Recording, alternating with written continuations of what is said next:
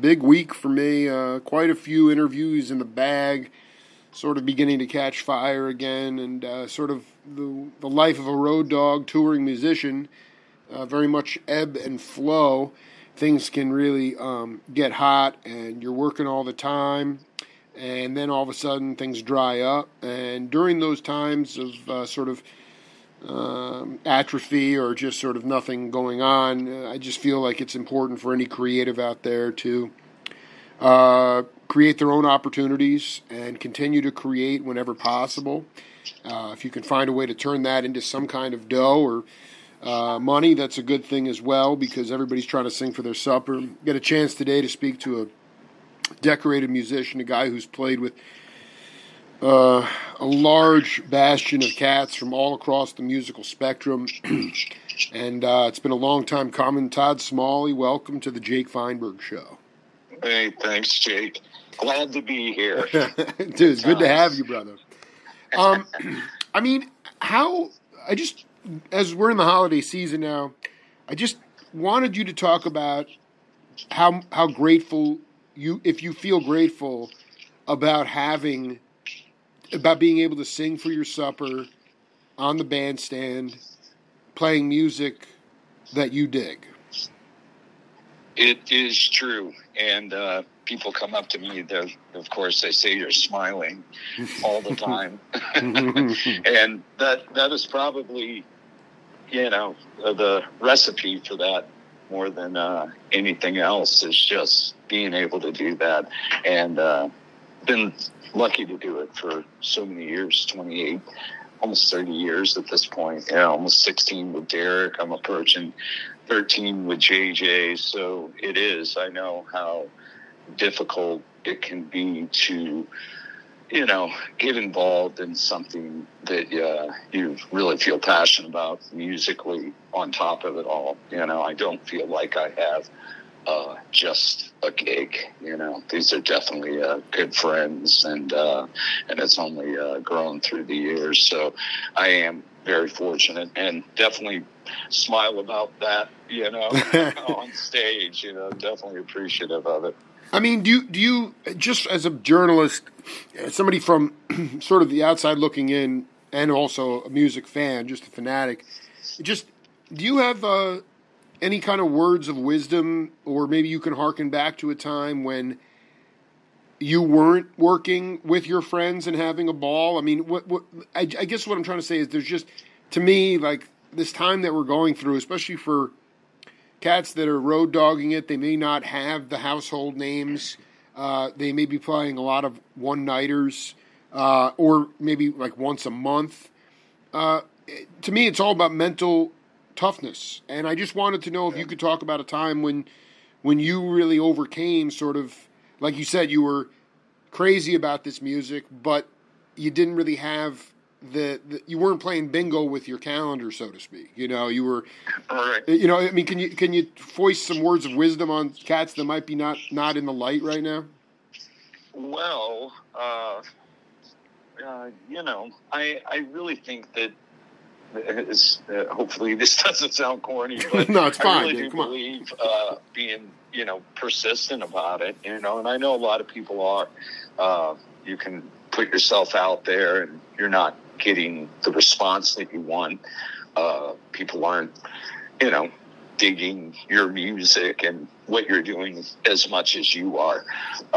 And I think that you really have to be headstrong in those departments. You kind of get to a point in musicianship, and I'm sure everyone goes through this, where you're like, hey, this is what I do, this is how I play, love it or leave it, so, to be harsh. Yeah, I did. But I think, keeping, definitely a strong mental attitude, keeping, obviously focused on the goal and, what you really want to accomplish. And, I think simply, you never give up, period, And I feel like, we're still in that phase. I mean, obviously, every band is trying to expand their audience and get to a the next level that they want to attain, and I think we go through that with Mofro, with Derek Band, any of that stuff.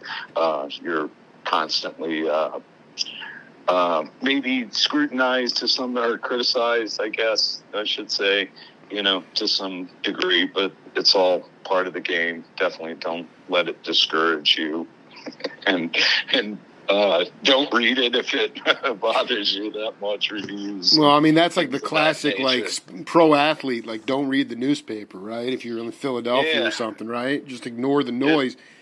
Yeah.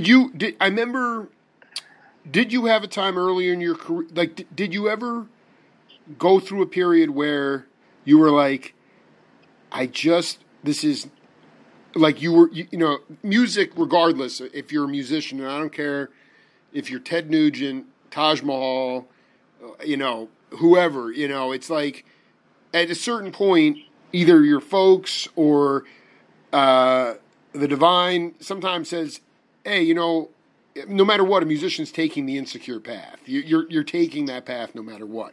And I just wonder if there was ever a point in Todd Smallie's life, you have kids, like, you have responsibilities. Was there ever a point where you were like, like, I'm just not feeling so great right now, and I think I need to find something more secure and stable, or that just never was on the radar? Well, I mean, I think that, as anyone would go through in any profession, they may get tired of what they do. That's something that just never happened for me. That's great. As far as wanting to get off the road. The main reason I would have gotten off the road, obviously, is for my family. Luckily, we have it worked out pretty well. And the touring schedule, for me personally, and of course in the early days, it's tough, a lot of dates on the road. I think maybe in my late 20s and my early 30s, I might have questioned it. Yeah. Like, oh boy, I'm not going to make $150,000 this year or whatever it is, So, yeah, you definitely, start to second guess to some degree, or maybe not second guess, but think about the big picture in your future. I personally have been lucky to play with some incredible artists, between Derek's band, Susan's band, JJ's band. I've been lucky to be consistently working. But yeah, sure, you definitely go through it. I think that's part of the reason why I say that you have to keep a great mental attitude. You can't be brought down by critiques and reviews, and being consistent and persistent is the key. But sure, it crosses your mind, but I have to admit, for me, not that much, moving from one band to another is probably about all that I would do at this point. Well, I mean, also, like, the groups that you're in, I mean, the groups that you've played with, the ones that you mentioned, I mean, these are real gigs. I remember David Grisman, when Grisman, I interviewed him the first time, and he said, when Olden and the Way started with Garcia, he's like, we actually had gigs because it was Jerry, it was like a real gig. And you hear at the lesser levels, I think it's really special that you're, to me, luck is the residue of design, and like we've been talking about, sort of the stick-to-itiveness, because,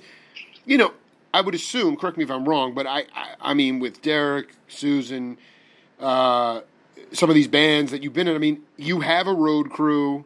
There is like an apparatus in place where, like, not everything falls on the musician. There's so many cats who are going out and playing original spiritual music, and they have to set up their gear, and right after the show, they have to take it all down. And if they're lucky, one cat can get to the merch table, which is the only way these cats can actually make any kind of dough. So I just feel like it's and so more power to you. I mean, these, and so to me, it's just like, as long as I do my show, like, I am just. Why do you feel? Let me just ask you this, because some of the acts that you're in now might be relatable, maybe not. I just remember, well, I wasn't even alive, but in the 70s, a lot of cats, I don't care if they were in Santa Cruz or Boulder, a lot of club owners, when they play, they say, don't play covers, man. We want to hear your original stuff. And you'd have fans coming in, like, dance, even if their band didn't have a record out. They knew the lyrics. They were having a ball. And the point, it was like original stuff. We can still commodify it. We can still get ahead. And now, not so much you, but, I was just up in Scottsdale with Tower of Power, and those guys are playing the old hits in a very tight format, sprinkling in some funky Christmas tunes. Same thing can be said for all these bands from the early 70s where people just want to hear the same stuff over and over again. And I wonder about, like, in general, just as a fan of music, stepping back from it, whether or not you're not playing the same tune the same way every night, obviously. But, how have we gone from, oh yeah, play originals. I want your original stuff to, well, we just want to play stuff that's recognizable so we'll get people in the door. Yeah, it is. And it is difficult to find that line there. I think in JJ's case, he did get a bit of radio play, not major radio play, but when he first had his albums out, streaming wasn't. Oh, yeah. I mean, that's still good. Yeah. Napster and stuff like that was getting started. Right. I really, I've always felt that it's so hard to spread the word, the gospel. To, Yes, right. To going from Charleston to Charlotte to Wilmington to and how many people you're going to play for, things like that. Right. I've noticed with Derek and JJ that they definitely took advantage of any radio play that they can get, if it was AAA, any kind of streaming stuff. Obviously, trying to get your songs licensed and TV and film and stuff like that. How do I put this? Well, let me ask you. Let me veer off for a minute, because like you talked about wanting to expand your audiences and like the diversity of finding new pockets of fans, and like I'm like back in the day. I mean, Bill Graham. I don't want to be nostalgic, but it was like in San Francisco, he'd put the Preservation Hall Jazz Band, Sly and the Family Stone, and Jefferson Airplane on the same bill. And a lot of the hippies wouldn't necessarily know Preservation Hall Jazz Band or Malo, or but Bill was like, these guys, these cats need to dig this music. So because Derek Trucks is frankly a household name at this point in my mind, and at least comes with a lot of someone like that. Like, is there a way for you guys to play festivals where it's not necessarily in the blues rock genre, so to speak? Like, and would that be a way for you guys to keep growing? Is that even available? Is that how you would grow your fan base? I mean, I believe so, and I think that's why I say earlier that you put your music out there and you put out there what you do, and you're honest about it, and you hope people, latch on to it, and it becomes a part of their lives, in some ways, inspiring in their story. I think that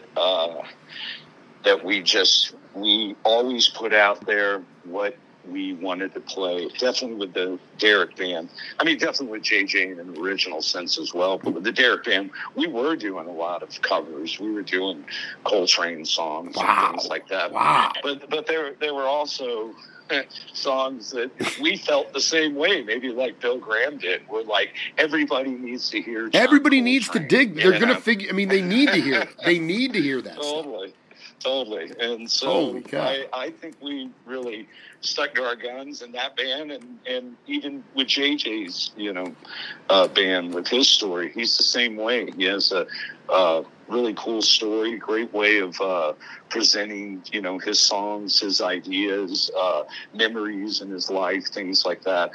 I really feel that, and as we all know, that if you kind of cater to what you think is going to be popular or what is hip at the time, it comes out as dishonest. People kind of see that pretty quickly, especially if they love music. So yeah, I don't think we ever really thought about that ourselves.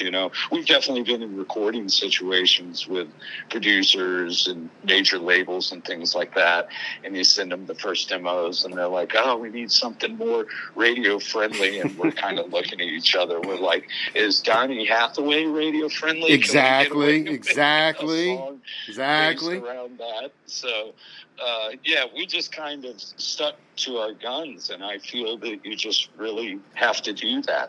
I mean, otherwise, if you do just want to make a living playing music, which I do that as well, we do, a ton of gigs, private jazz parties, stuff like that, cool little, dude, I need to get into some of these parties, man. I mean, this is great. Denver's been pretty fun there. Right. No, that's collective there.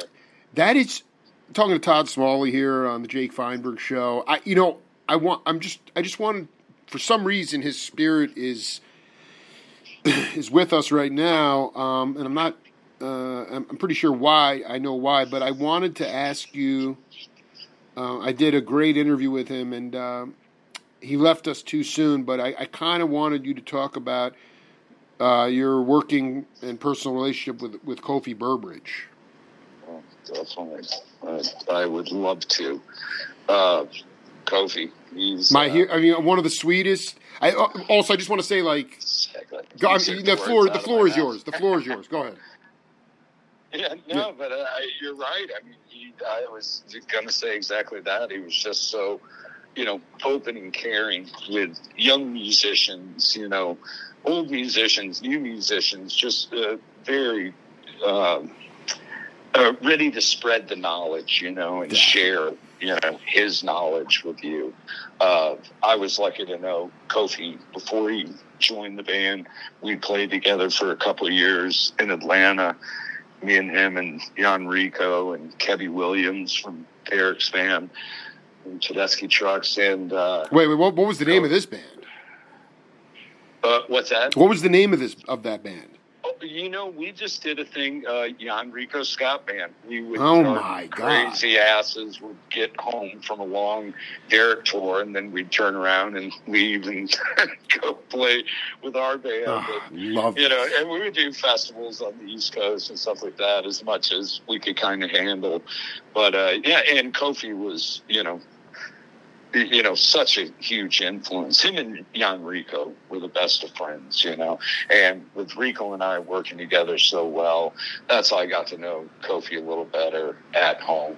And of course I had met him with Aquarium Rescue Unit and back in those days, but to really hang out, get together at each other's houses, play videos, listen to music, jam some, things like that.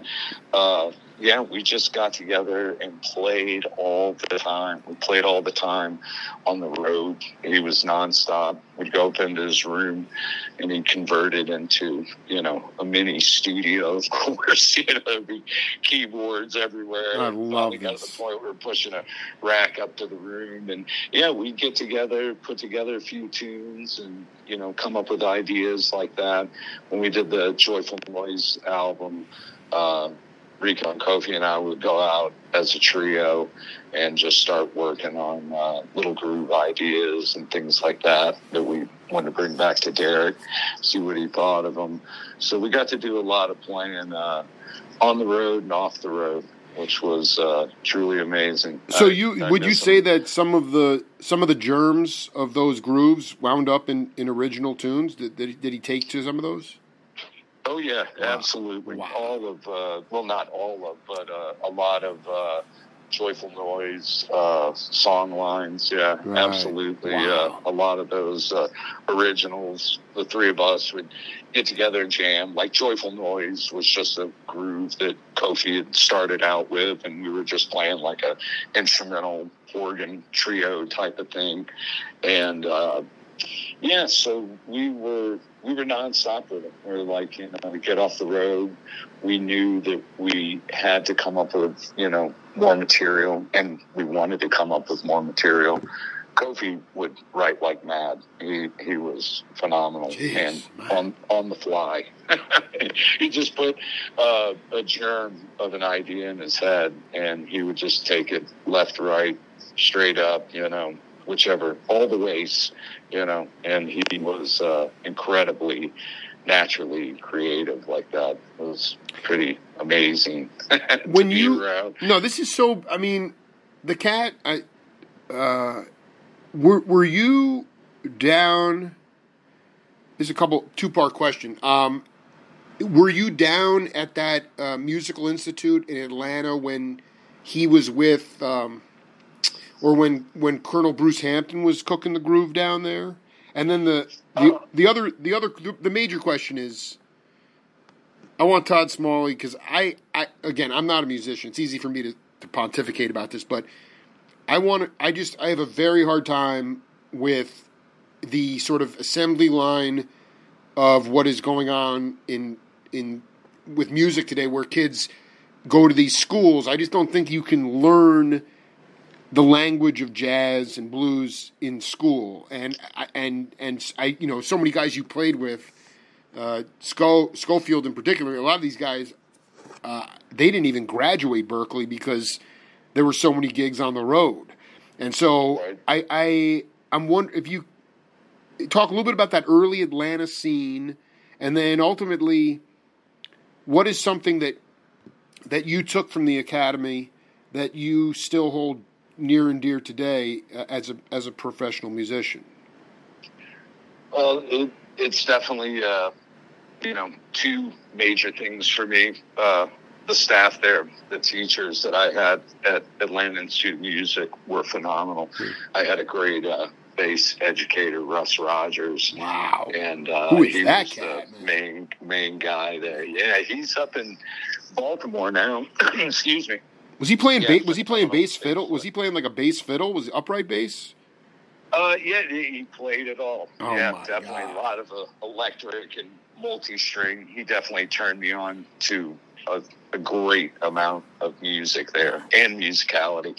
But when I got to Atlanta Institute of Music, Jimmy Herring was one of the educators there, and I had no idea. I was 20 years old. It was like 1990, and Jimmy was teaching there, and of course the first time you hear him, even as green as I was back then, it was just like, oh my God. And I didn't know.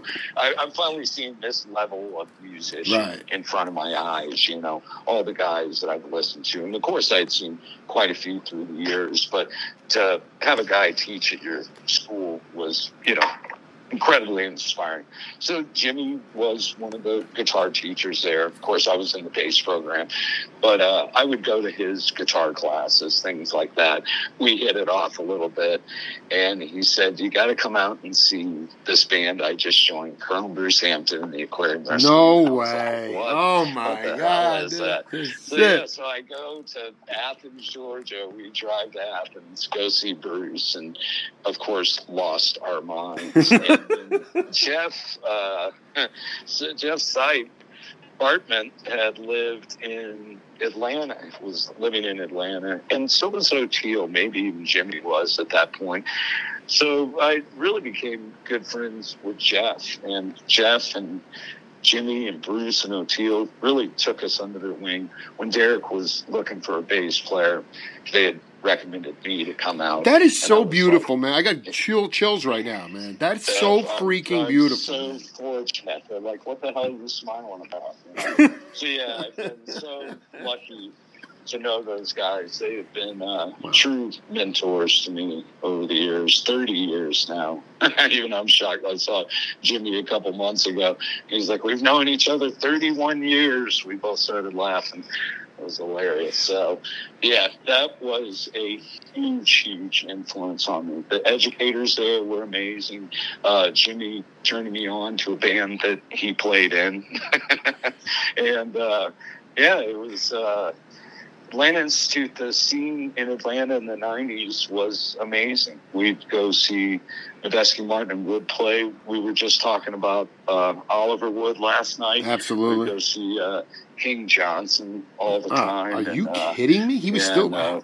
King Johnson had a great blues, rock, funk band, but, definitely blues style band, and they were always killer.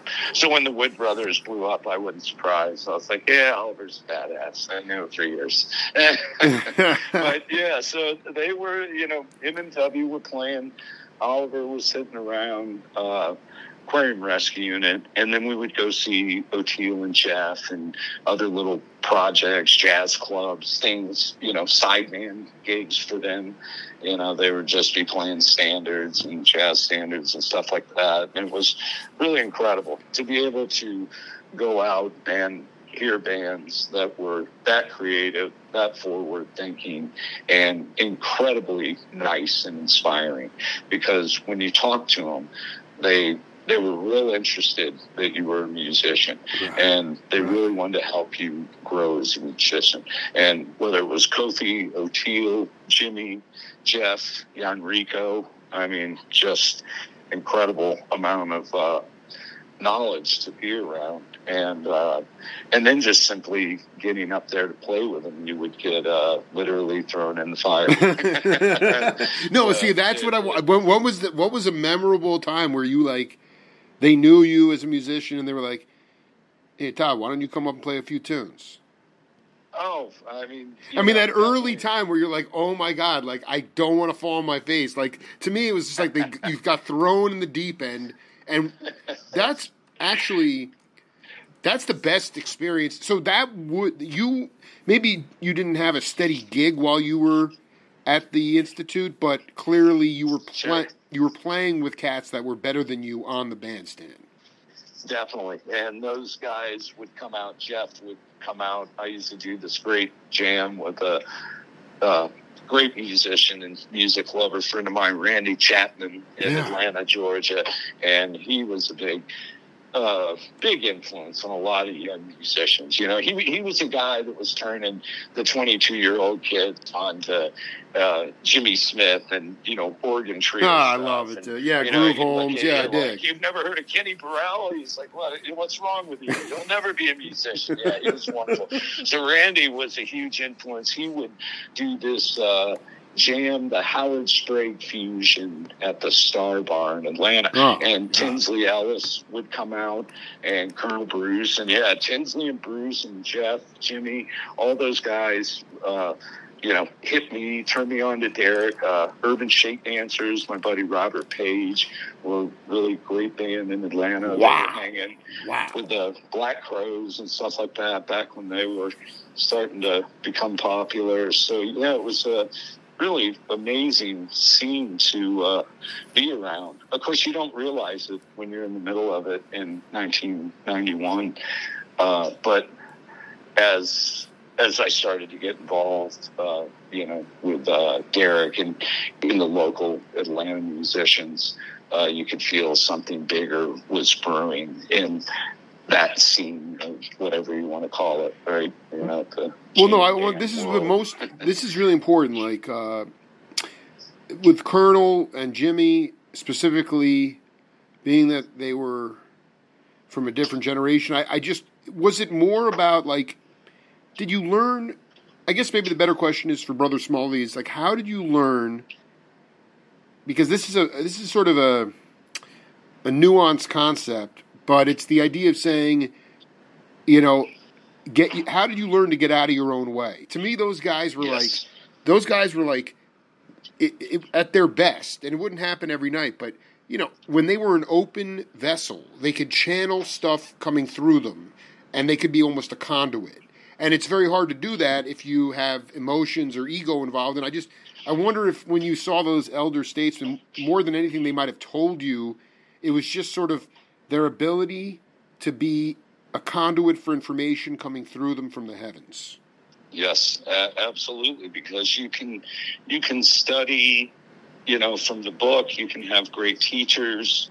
You can even play a lot of gigs, but until you have something to kind of draw from a main source, and that was it for me. And that's why, more than anything, out of them, hooking me up, connecting me with Eric, out of them being friends and mentors, actually seeing them play was the ultimate most important, every night to be able to watch them really do this live, how is this improv really happening?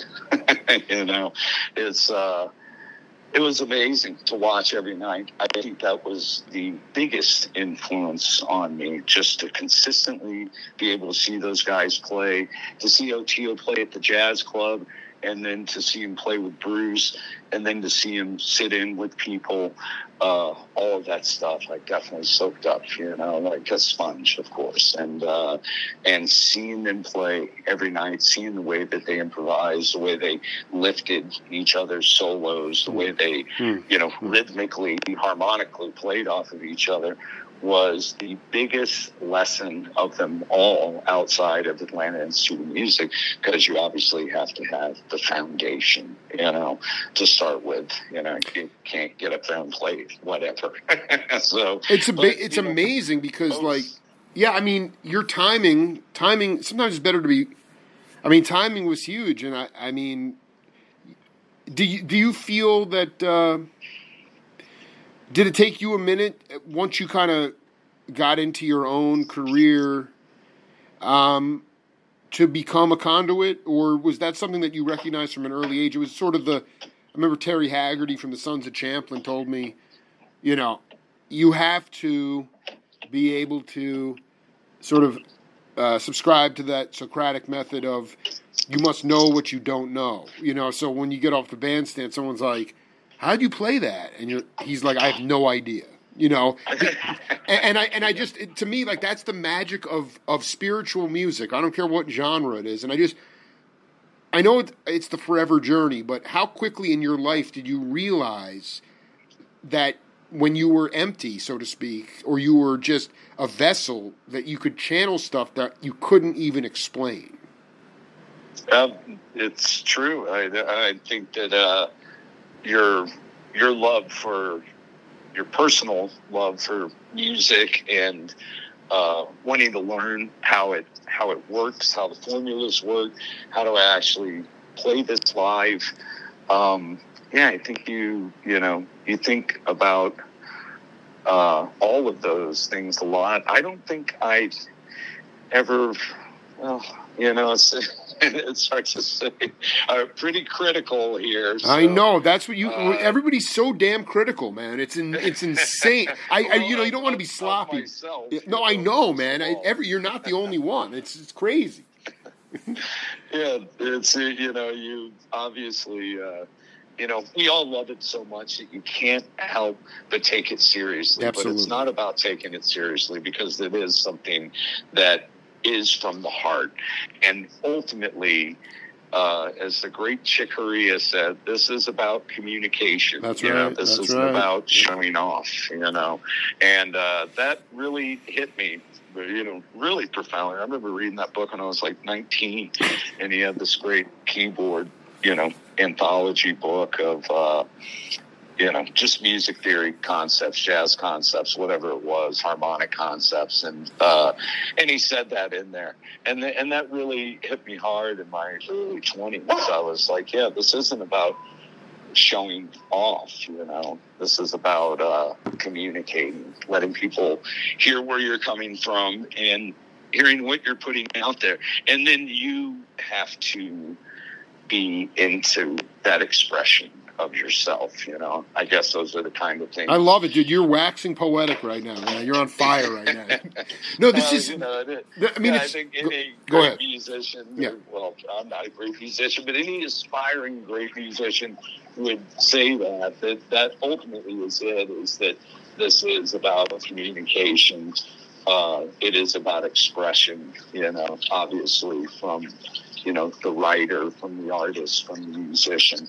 All of these things, you know, put together, I think create, you know, the real honesty of, you know, who you are and what you play. When you can put those things out there of yourself, you know, that is probably the hardest thing to do. And that's probably where, like, stage fright and things like that come from, you know, where people are like, oh, I don't feel comfortable, you know, showing myself, so to speak.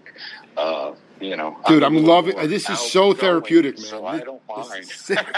No, you know what? It's so beautiful. I mean, I was talking to somebody earlier this week, a great singer, and she's dealing with that right now. Rick Danko said it best. I mean, it's stage fright, and I guess it's more to the point. Like, I do see sometimes, not a lot, but you know, where I think the idea of the Colonel Bruce, you know, methodology, and many people feel this way, is take what you do seriously. Don't take yourself that seriously, right?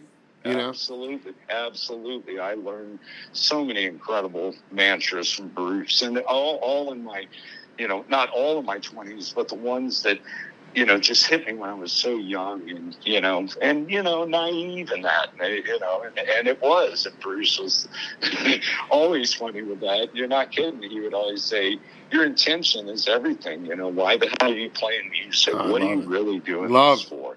You know, and exactly. And luckily for me, it was truly a love of playing the instrument. And I don't care if I didn't play professionally again starting today. There's no way that I'm going to stop playing bass or noodling with the drums and the keyboards or playing guitar. It's just not going to happen. I love it. You know? So, yeah, I have to play, you know, and not because music chose me or any crazy cryptic thing like that. It is love, you know. I truly do love it. And today, you know what I mean? I'll get off the phone and I'll learn 5 or 6 songs for a gig on Saturday that, you know, I'm totally looking forward to. I can't wait to play. Okay, so listen, this is because I'm having such a ball, but did I see that you guys are playing some sort of, it was like the Cavalry gig up in Denver with Eaton and Levy at the end of the year? Yeah. In fact, funny you should say that. I actually have to post the announcement today. There you go. Yeah, I've been so lucky. So Rob Eaton's son, of course, Junior, lives in Vail, my God! And I've known him for almost all of the 11 years that I've lived here. We hit it off immediately, and then same with Mark. And Mark's such an incredible musician, and all of us are really good friends. Such good cats, man. Hang out. Yeah, wonderful guys. So it's been incredible. That's a wonderful thing about being in this Denver scene. We've got so many great musicians. You know, a couple of the guys from Lettuce, you know, Adam Deitch and Benny Bloom and Sheens and DJ Williams, Andy Frasco in the UN, Sean Eccles and I play together. Dude, this is insane, man. A lot of incredible musicians here. Yeah, my buddy got Matt Flaherty, Scott Redner, Dave Watts. Yeah, run with Joey Porter and Dave and Garrett Sayers and all those guys. Incredible people. So I've been so lucky to be involved in a music scene in the last 10 years that has quite literally blown up here. It does every 10 years here, it seems like, but really fortunate to come home to such an incredible amount of musicians, venues, musicianship. I could talk for 40 minutes about all the people here in Atlanta and abroad. Well, no, listen. I mean, this is let's put a button in this and let's do a set 2 maybe before the new year if time permits. It would be great to keep keep riffing on this stuff. And I just got back from JJ tour and we did a run this last week I'm home for the rest of the year and most of January, so we will definitely, we can definitely make it happen this month. I got to tell you, man, mad props to, like, we're basically, you're maybe a little bit, I'm 45, but I just want to say, like, mad props to you for figuring, you have the best of both worlds, man, and that used to be, you know, as you know, you're a sideman, but still, that used to be like, you have your solid road dates, and then you come back to a musical hotbed and can play, you know, and play with all these great cats. And that's just not the majority anymore. And I just feel like, so hang on, treasure it all and try to stay in the moment, man. We'll do it again. It was absolutely an honor to talk to you, man. Oh, Jake, same here. Thanks for calling me, and I'm honored and flattered to do an interview with you, and I mean it. So, yeah, let's do it again. Let's make some plans, yeah. All right, baby. Week. Yo, man, good luck. I got some time. All right, we'll do it again. Definitely. Much love. Jake. Peace. All right, talk to you soon. Yeah. Bye. Have a good